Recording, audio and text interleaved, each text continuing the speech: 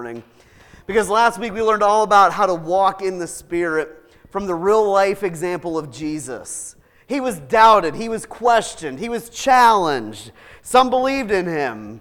Some hated him so much that they were planning out his death. You ever have anyone plan your downfall, hoping that you're going to fail and making sure they put everything in your way that they can, you know? Jesus dealt with all of that garbage that we deal with in life, and yet somehow he rose above it. He didn't fail.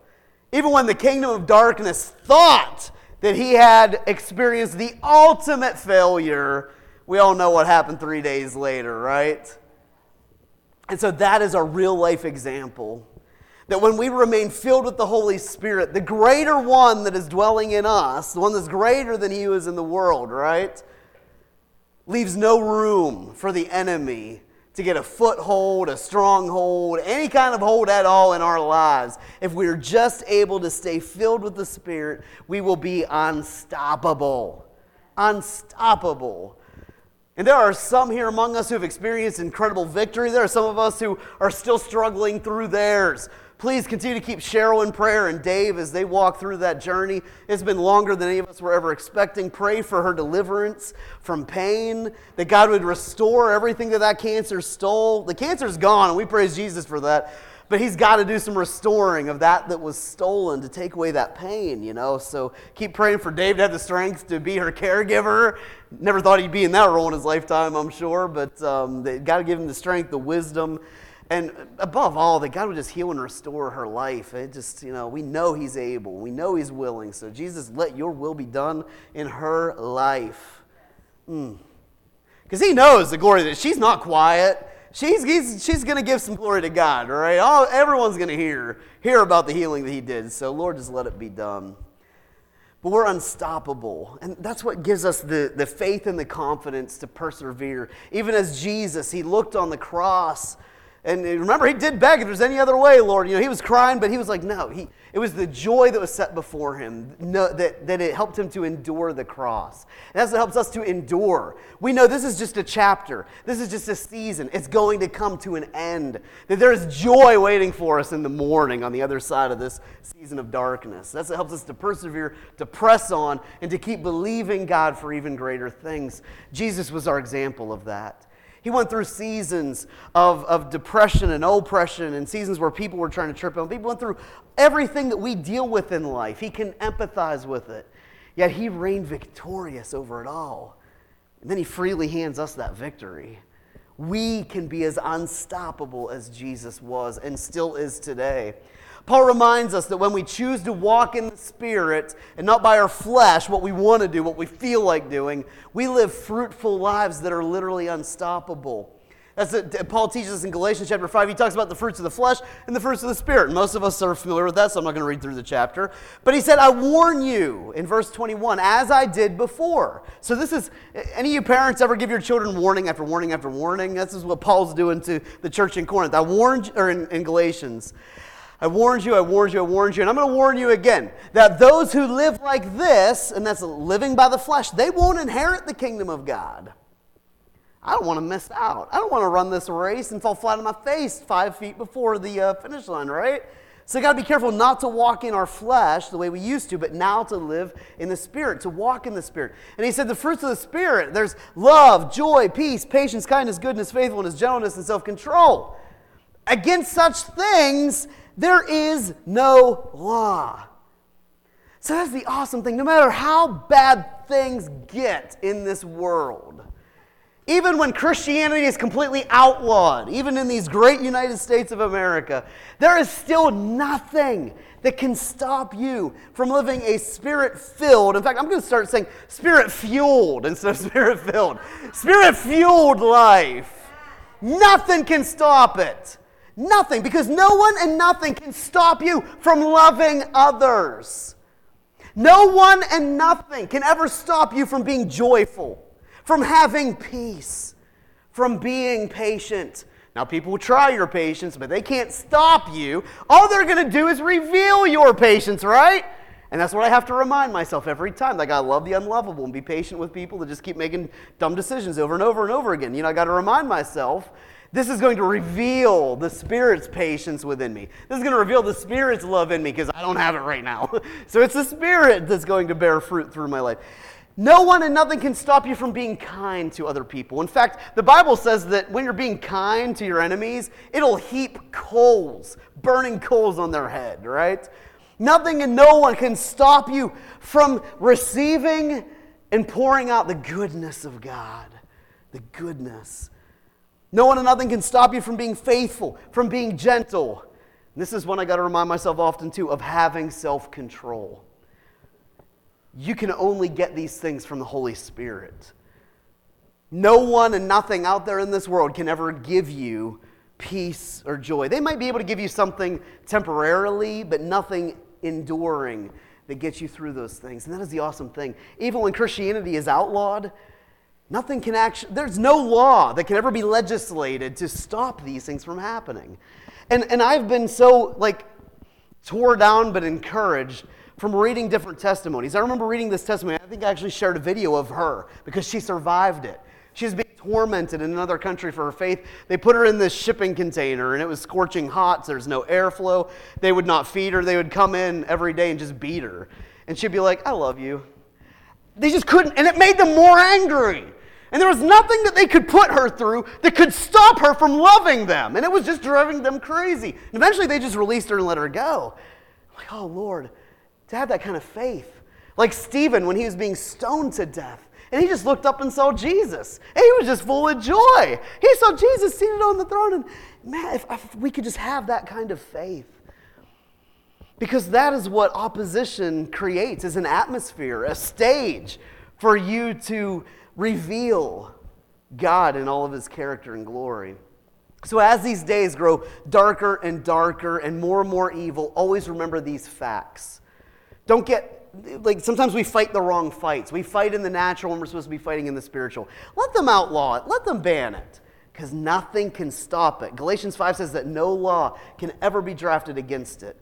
No one can stop you from living a fruitful and effective life. I remember we had actually some missionaries come in from China, and they were serving in this communist government where literally it's illegal to share your faith, and yet they were being very fruitful and very effective for many decades.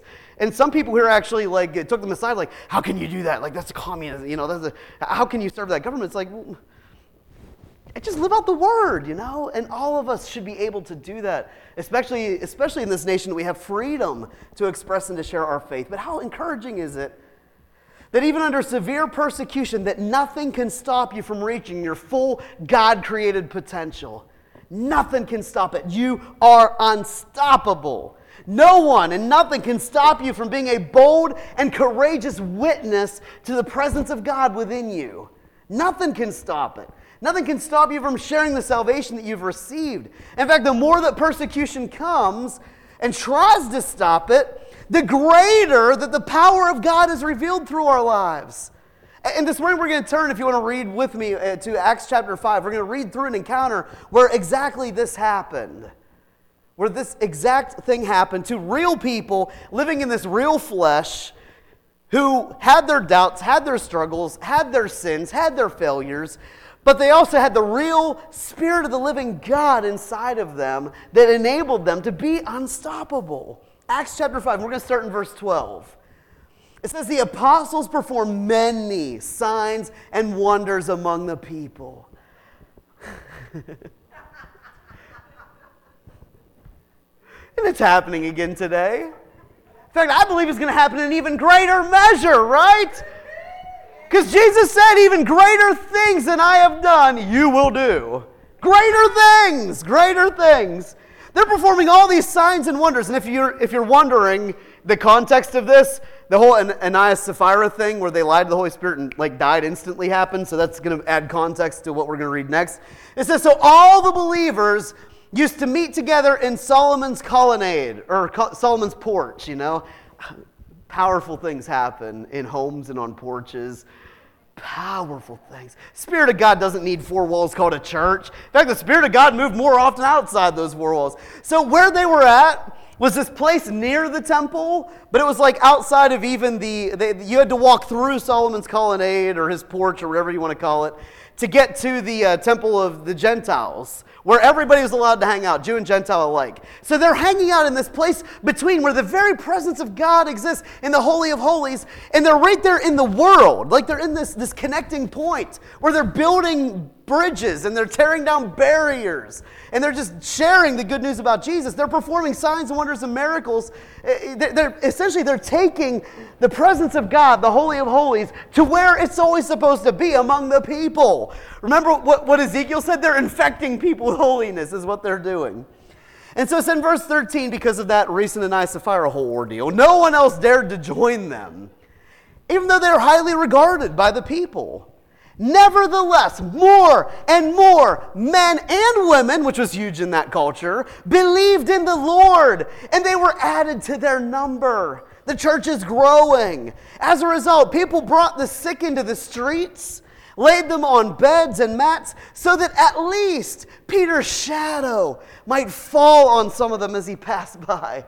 Crowds gathered also from towns around Jerusalem. They brought in their sick. They brought in those who were tormented by impure spirits, and all of them were healed. Let's just say that together. All of them were healed. All of them. This isn't Jesus. This is common folk, you and I, filled with the Holy Spirit. All of them were healed. Everyone who wanted healed or delivered from this torment were delivered. They were healed. You see, the greater the manifestation of God's glory, this is what we're going to see happen, the greater the opposition from the enemy. Here's the disheartening part. We're going to get to the good stuff. It's all good. It usually rises up from the least expected places. Was the world rising up against Peter and the early church and what they were doing? No, they were coming in. They were pouring in. They were bringing in the sick, bringing in the tormented. They knew that is where healing takes place. That's where I need to be. A little freaked out because, I'm afraid I'm going to lie and die, but I love what they're doing, They were afraid to hang out with them, but they were a part of them. And daily, men and women were being saved. But where the opposition of the enemy rose up was from the religious people. They claimed to be God's representatives, and that was their position as far as their titles were concerned as well. While more and more and more of the lost were reached and were found by the hope of Jesus. Yet the church, quote unquote, in today's world, it was the religious people and the leaders of the church. The leaders of the church rose up in opposition to what God was doing. In verse 17, then the high priest, all of his associates who were members of the party of the Sadducees, you see politics got involved too. Anytime politics gets into the church, it's a nasty thing. We're not a political force here. We're a force for the kingdom of God. And it doesn't matter what my opinion is in the kingdom of God. It's only his opinion. And I praise God that that's the case, that his opinion trumps all. See, all these politics were involved. There's the party of the Sadducees, the Pharisees, and there's all these different sects and whatnot in Judaism. And it says that they were filled with jealousy, verse 17. Because if you remember, our lives are containers. They were created and they were purposed to be filled with the Holy Spirit, to be filled with the presence of God. That's what these flesh and bones were designed to be filled with the Spirit of the living God. But we can choose what to fill them with. Jesus gave us free will. We choose what to allow into the house of our lives, right? Remember, we learned last week about all of this, so I won't preach it again. They're going to be filled with something. These people were choosing to fill their lives with jealousy. When they saw the move of God, it offended them and they were jealous. Because the people, understand what's happening here, they're in Solomon's Colonnade on the porch. They were coming to receive ministry from outside of the temple. And so what do you think's happening to the temple treasuries? They might be getting a little weak, right? People aren't coming to them for healing and deliverance. They're just coming to those common ordinary men who hung out with Jesus. So they're getting really ticked off about this, really frustrated. Like, I thought we killed this guy. Why am I still hearing about Jesus? And why are people still getting healed? Why aren't they coming to us? Why is this Jesus thing not done and over with? And so in verse 18, they arrested the apostles. They put them in public jail. But during the night, an angel of the Lord just opened the doors of the jail and brought them out. You stepped into my Egypt. You took me by the hand, right? Took them out. And they told them this in verse 20, go, stand in the temple courts. Tell all people about this new life. You see, there's something awesome that happens when we step out of our comfort zone, where we step out of our flesh and we step into the spirit realm, when we position ourselves under that open heaven to receive everything that God has provided for us. We become unstoppable. When God is for us, no one can truly be against us. They can try to rise up, but they will be defeated. They will fail where they intended us to fail. When we desire to tell people about this new life that is available to them, God gets excited about it. God gets excited, and He will do all that He can to equip and empower us to do that. The angelic realm serves our needs. The Bible says that they are ministering spirits. They will serve our needs while we serve Jesus. I love this analogy. Man bound them up, but Jesus literally set them free from public jail. And so we continue on. So at daybreak, they entered the temple courts as they had been told to do, and they began to teach people. How simple is life as a Christian? Just do what Jesus asks. Just walk in the Spirit. It's really that simple. We make it so hard. Just do what He asks. He'll meet you there. He'll provide everything you need. And so it says, so the next day, they've been in jail all night. Daybreak comes. So the high priest and his associates, they come together. They arrive, and they enter the temple courts. And it says the full assembly. So they didn't just come together, but they called together the full Sanhedrin, the full assembly of the elders of Israel. Everybody who's anybody in the church of the day, in the temple. And they sent to the jail for the apostles. So you see, they're just kicking back and they're like, we're going to end this Jesus thing once and for all. We killed him, well, guess what's coming? We're just going to kill them, it'll be done. We don't have to deal with it anymore. They'll start coming to us instead, right? But on arriving at the jail, the officers didn't find them there. And so they went back and they reported, we found the jail, get this, the jail was securely locked. The guards were standing at the door. So think about that miracle that had to take place. That miracle that took place. Like the angel opened the doors and led them right in front of the guards, and then apparently he locked it back up, or maybe just, I don't know what happened. They just walked through those prison doors. Whatever happened. But they go back, like the guards are there. The doors are locked up. They open it up, and it's like the tomb all over again. Where are they at? They disappeared, you know? God's just having this fun game of hide and seek with them. And so it says, on hearing this report in verse 24, the captain of the temple guard and the chief priests were at a loss. And they're wondering what all this might lead to, because they know what's happening because of this Jesus guy that rose again from the grave when they opened it and it wasn't there. And so in verse 25 it says, then someone said, hey, come, look, those men that you put in jail, they're standing right here in the temple courts, and they're teaching people. At that, the captain went with his officers and brought the apostles. But they didn't use force because they feared that the people would stone them. Now they have the favor that Jesus had of both God and man. There's something about the Spirit of God and the fruits of the Spirit that gives you favor with man. If you find yourself always fighting with people, just question your life and let Jesus do a work in there, right? They had the favor of people, so they didn't take them by force. And that means that the apostles willingly went with their captors. Remember what Jesus said to do with your enemies? If they force you to walk a mile, hey, that was fun. Let's walk another mile. They take the shirt off your back. Hey, I got this nice coat too. You want it? Yeah.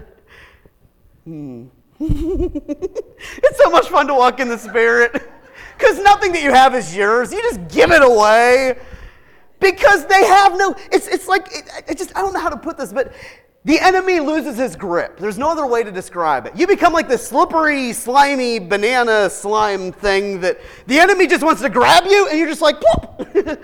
He can't get his hands on you when you give him nothing in your life. My life isn't mine.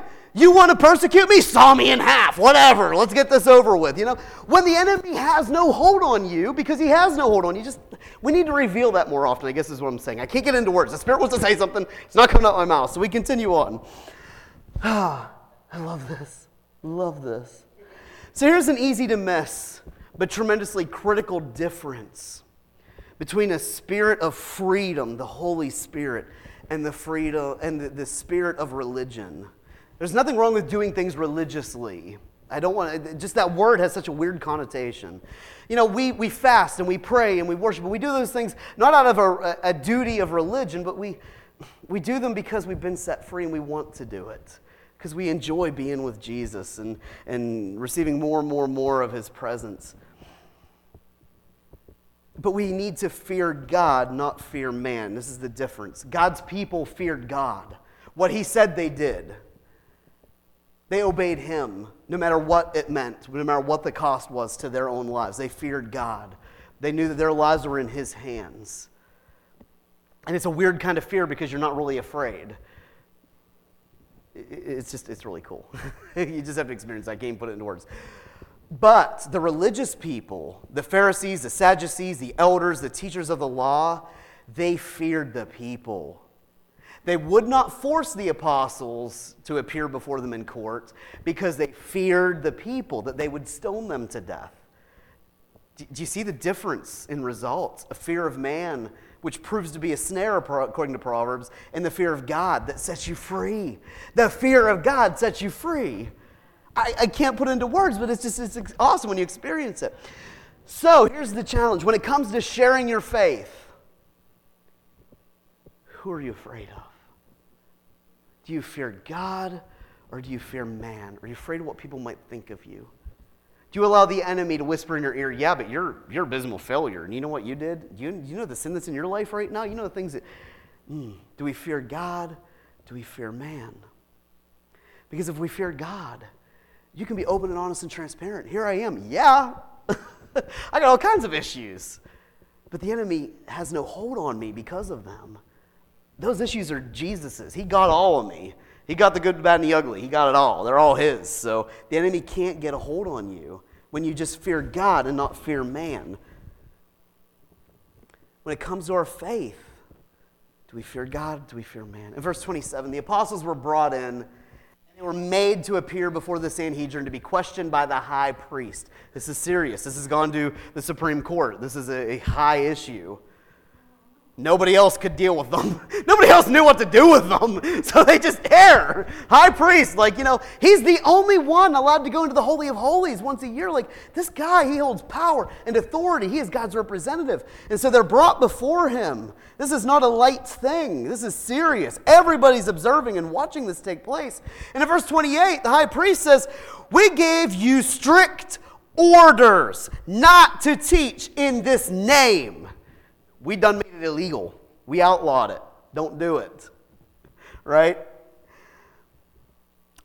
And then he said, "Yet you filled Jerusalem with your teaching. You are determined to make us guilty of this man's blood." Of course, referring to Jesus. Again, fear of man. You're making us look bad in front of these people. You're making the people believe that we killed a righteous person, Jesus. That's what they did, right? Fear of man will keep you from freedom. When you fear the Lord, you openly confess your sin and you're set free. When you fear man, you conceal your sin and you do everything you have to do to hide it from people. And you are even further bound. You are even further bound. Fear of God sets you free. So Peter and the other apostles replied. And by the way, God's word says that when you get drugged before the courts, don't worry about what you're going to say. Holy Spirit will speak for you. You don't ever have to be afraid of what you're going to say to somebody. Don't practice it. Don't prepare it. Just go before somebody and just share whatever the Spirit leads you to share. It takes all the pressure off of you. You're not there to perform. You're not there to make Jesus look good or bad. You're just there to represent him. Let the Spirit have control, and you're never going to make Jesus look bad. Never. And so Peter and the other apostles, they replied. They said, we must obey God rather than human beings. You see, there's a line that gets crossed between serving God and serving man. And sometimes we got that line way too far on these. Daniel was able to serve Nebuchadnezzar in Babylon in high places. Daniel did all kinds of things that I think is crossing the line, but he knew it was not crossing the line. But there came a line when he's like, I can't do this. I can't eat this food. I'll wear your clothes. I'll take your name. I'll say your language. I can't eat this food. So here's what we're going to do. I'm not going to say, I won't do it. Kill me. I'm going to say, okay, put it to the test. Me and my buddies, we're going to serve God, and we're going to eat this kind of food. You just pig out and drink all the wine you want and have a good time. And then at the end, see how we look. There's a way of drawing that line and yet doing it in sort of a gracious, almost diplomatic way, because we are ambassadors of the kingdom of God. And that wisdom is found in the Holy Spirit. That line is found in the Holy Spirit. That line's going to be different for you than it is for me. I've got lines I can't cross. You've got lines. You can walk right over them, and it's nothing. Figure out where that's at. So that's what they replied with. They said, stop teaching in this name. And they said, we got to obey God rather than human beings. Now, an angel told them to do it. So that's pretty clear, right? Sometimes I wish it was that clear. Like, God, just tell me what to do. And then I get prophetic words like, you decide. It's like, no, God, you tell me what to do. I just want to obey. It's a struggle right now. You pray for me. And anyways. So, they said, we've got to obey God.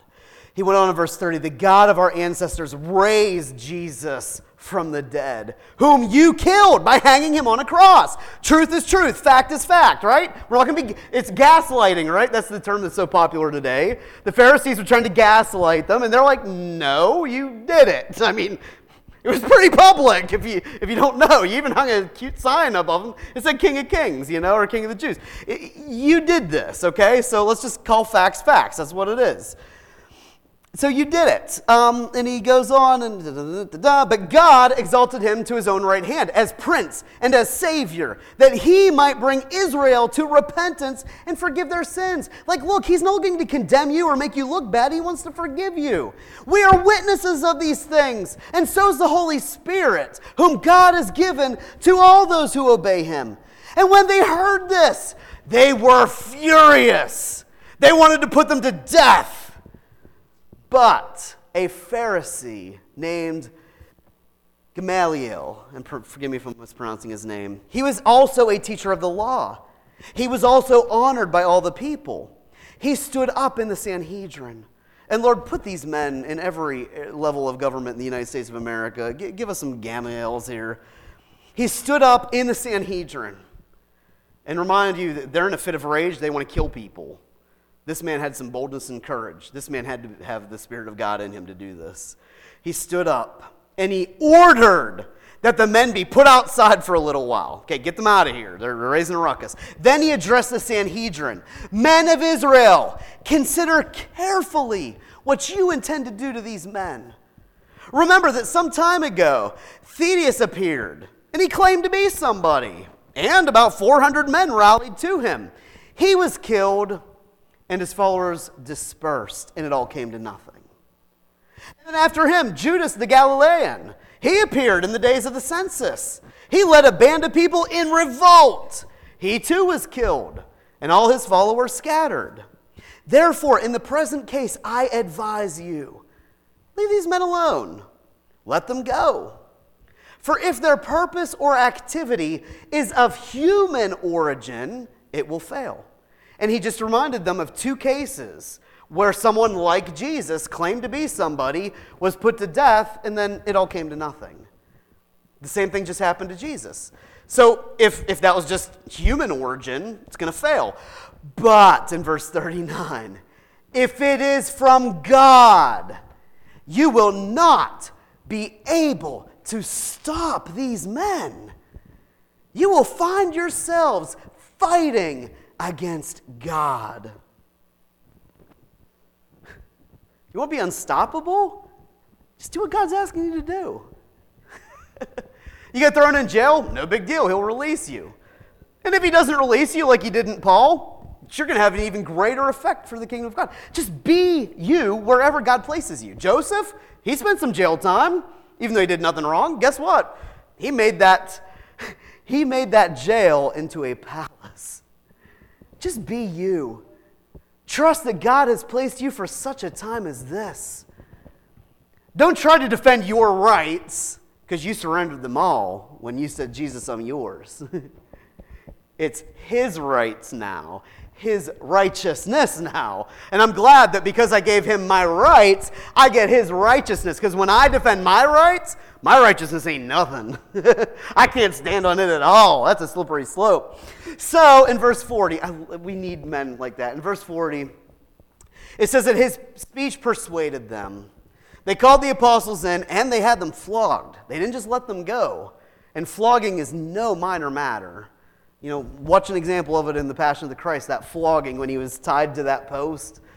It's not a minor thing.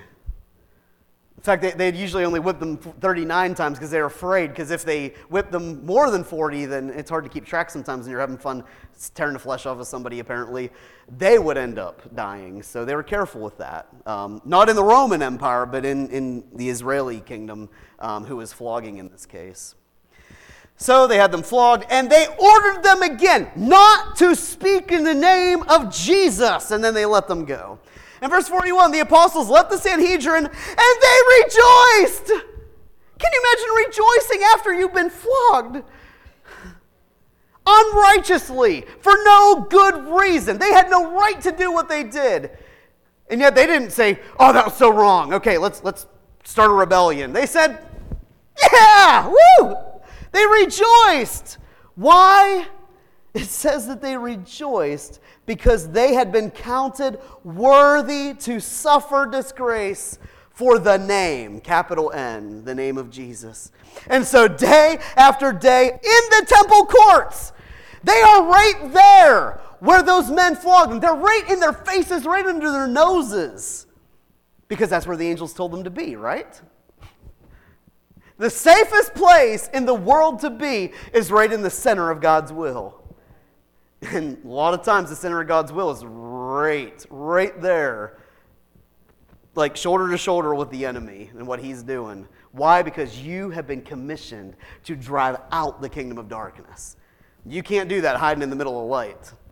That's why we go out into the world with the hope of Jesus. That's why we are the light into this world, right?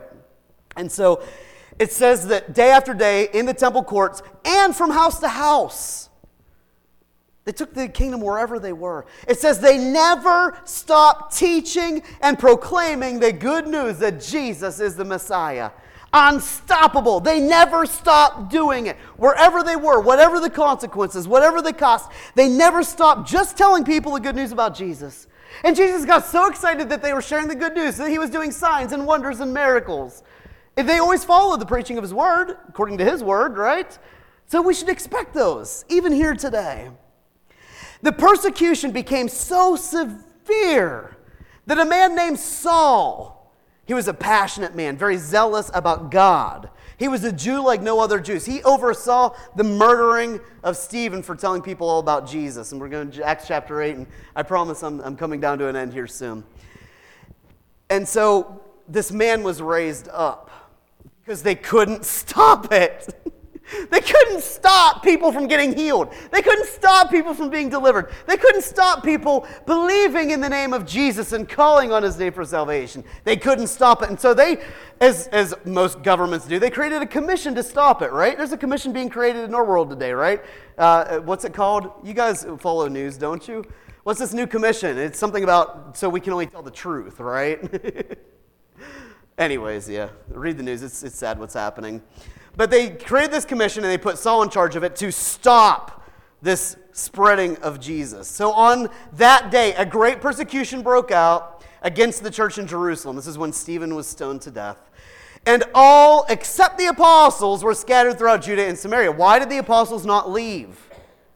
Because the angel told the apostles to stay there and to preach.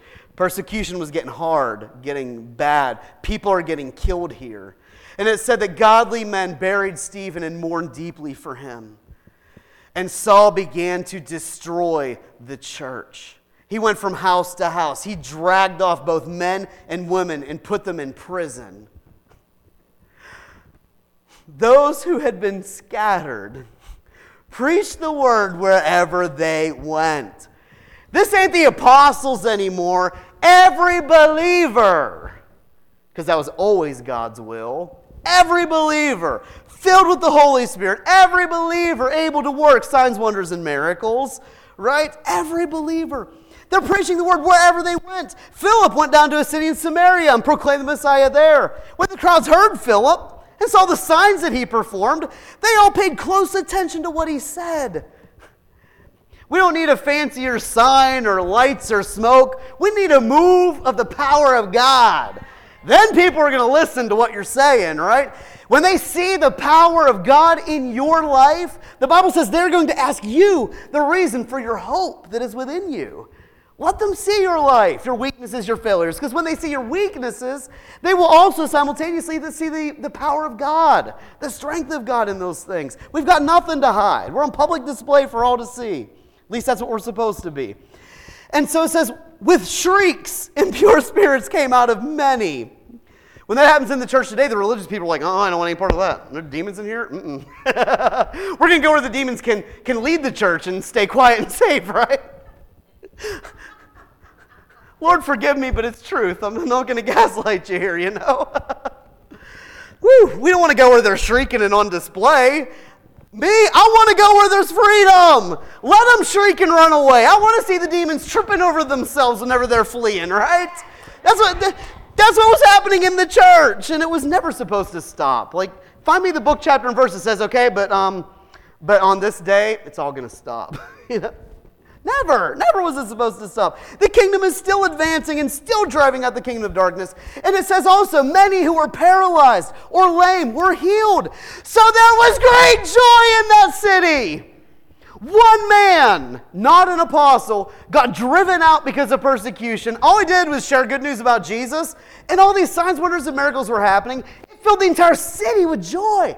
Can you imagine going down to Pittsburgh and all of a sudden there's just joy everywhere? Or maybe we'll start small, Katanning. It's not the most joyful place if you hang out there often, but there is a joy that can rise up and overtake the whole city.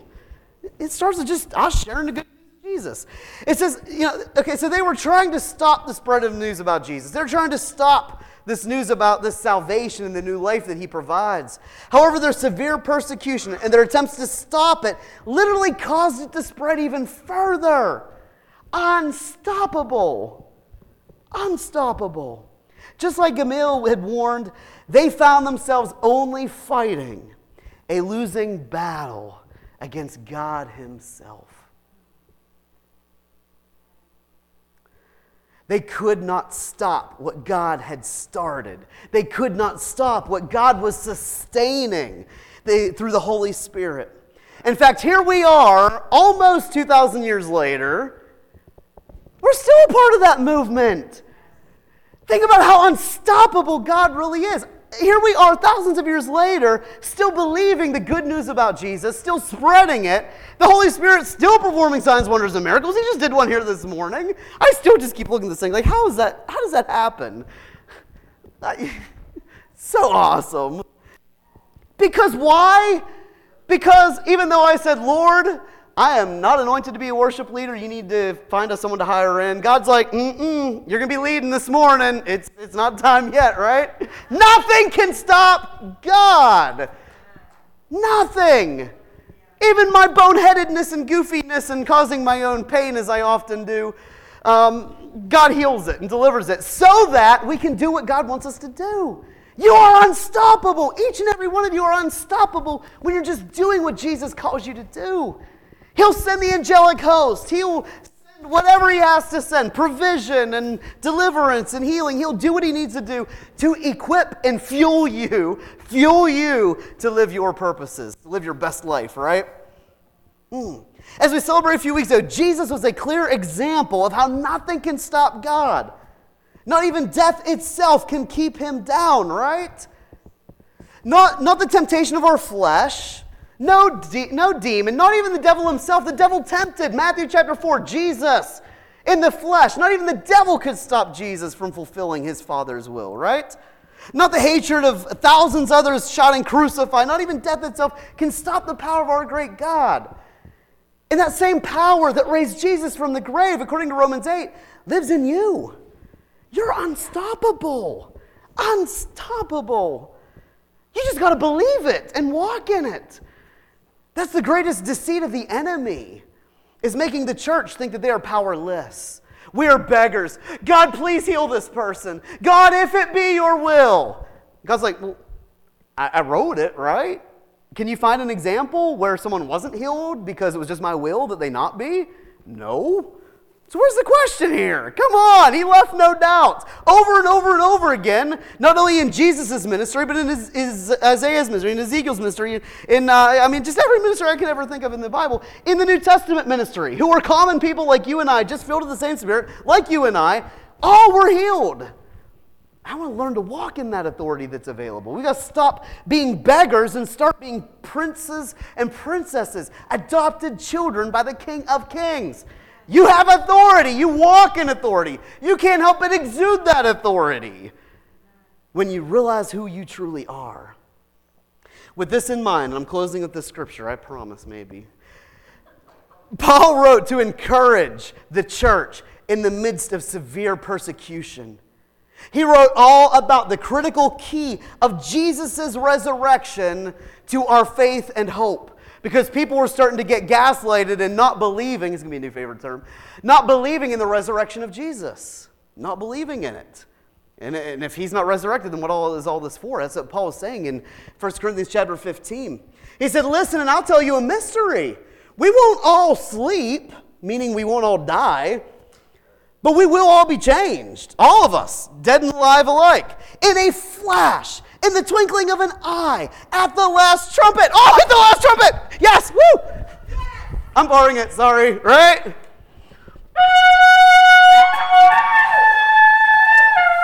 Yeah, at the last trumpet. At the last trumpet, when it sounds, the dead will be raised imperishable. And we also will be changed, because this perishable body must clothe itself with imperishable. The mortal must clothe itself in immortality. When the perishable has been clothed with the imperishable and the mortal body with immortality, then the saying that was written will come true. Because what is true of God's word? Everything, right? Every word of God is true. It is yes and amen. It will never fail. Even the grave, even your rotting corpse is not too far gone for the promises of God to be fulfilled. And whether we are, what's the word that we came up with I can't think of it. The resurrection, but you don't die. The rapture, there we go, that's the word we came up with for. Whether we're taken alive in the rapture or whether we die and rot and he raises our corpse to life, either way, this word of God, these prophetic words will be true according to 1 Corinthians 15. Death has been swallowed up in victory. Where, O death, is your victory? Where, O death, is your sting? Because the sting of death is sin. The power of sin is the law. But thanks be to God, in verse 57, He gives us the victory through our Lord Jesus Christ. Therefore, and we like to stop there. Therefore, verse 58, my dear brothers and sisters, we're all one family. We've all been adopted in the same family. Stand firm. Let nothing move you. Always give yourselves fully to the work of the Lord. Let the Lord work. Let Him do the work. Let Him do the hard stuff. Always give yourselves fully to the work of the Lord, because you know that your labor in the Lord is not in vain. Stand firm. Let nothing move you, because after all, you are unstoppable. Unstoppable. And you know what I love about the King of God is you see that it is most unstoppable Whenever you see people in the midst of their suffering and their trials, when you see people like Cheryl who are still giving praise to God in the middle of her suffering and pain, because she knows Jesus is her healer, and she keeps telling her body that He is the healer. So let's take the advice of the angels. Let's get out there and tell all people about this good news. Let's get out there. Let's see people healed and delivered and restored. Let's see the kingdom of God come and drive out darkness. I can't imagine, but I believe I'm going to see it. An entire city filled with joy.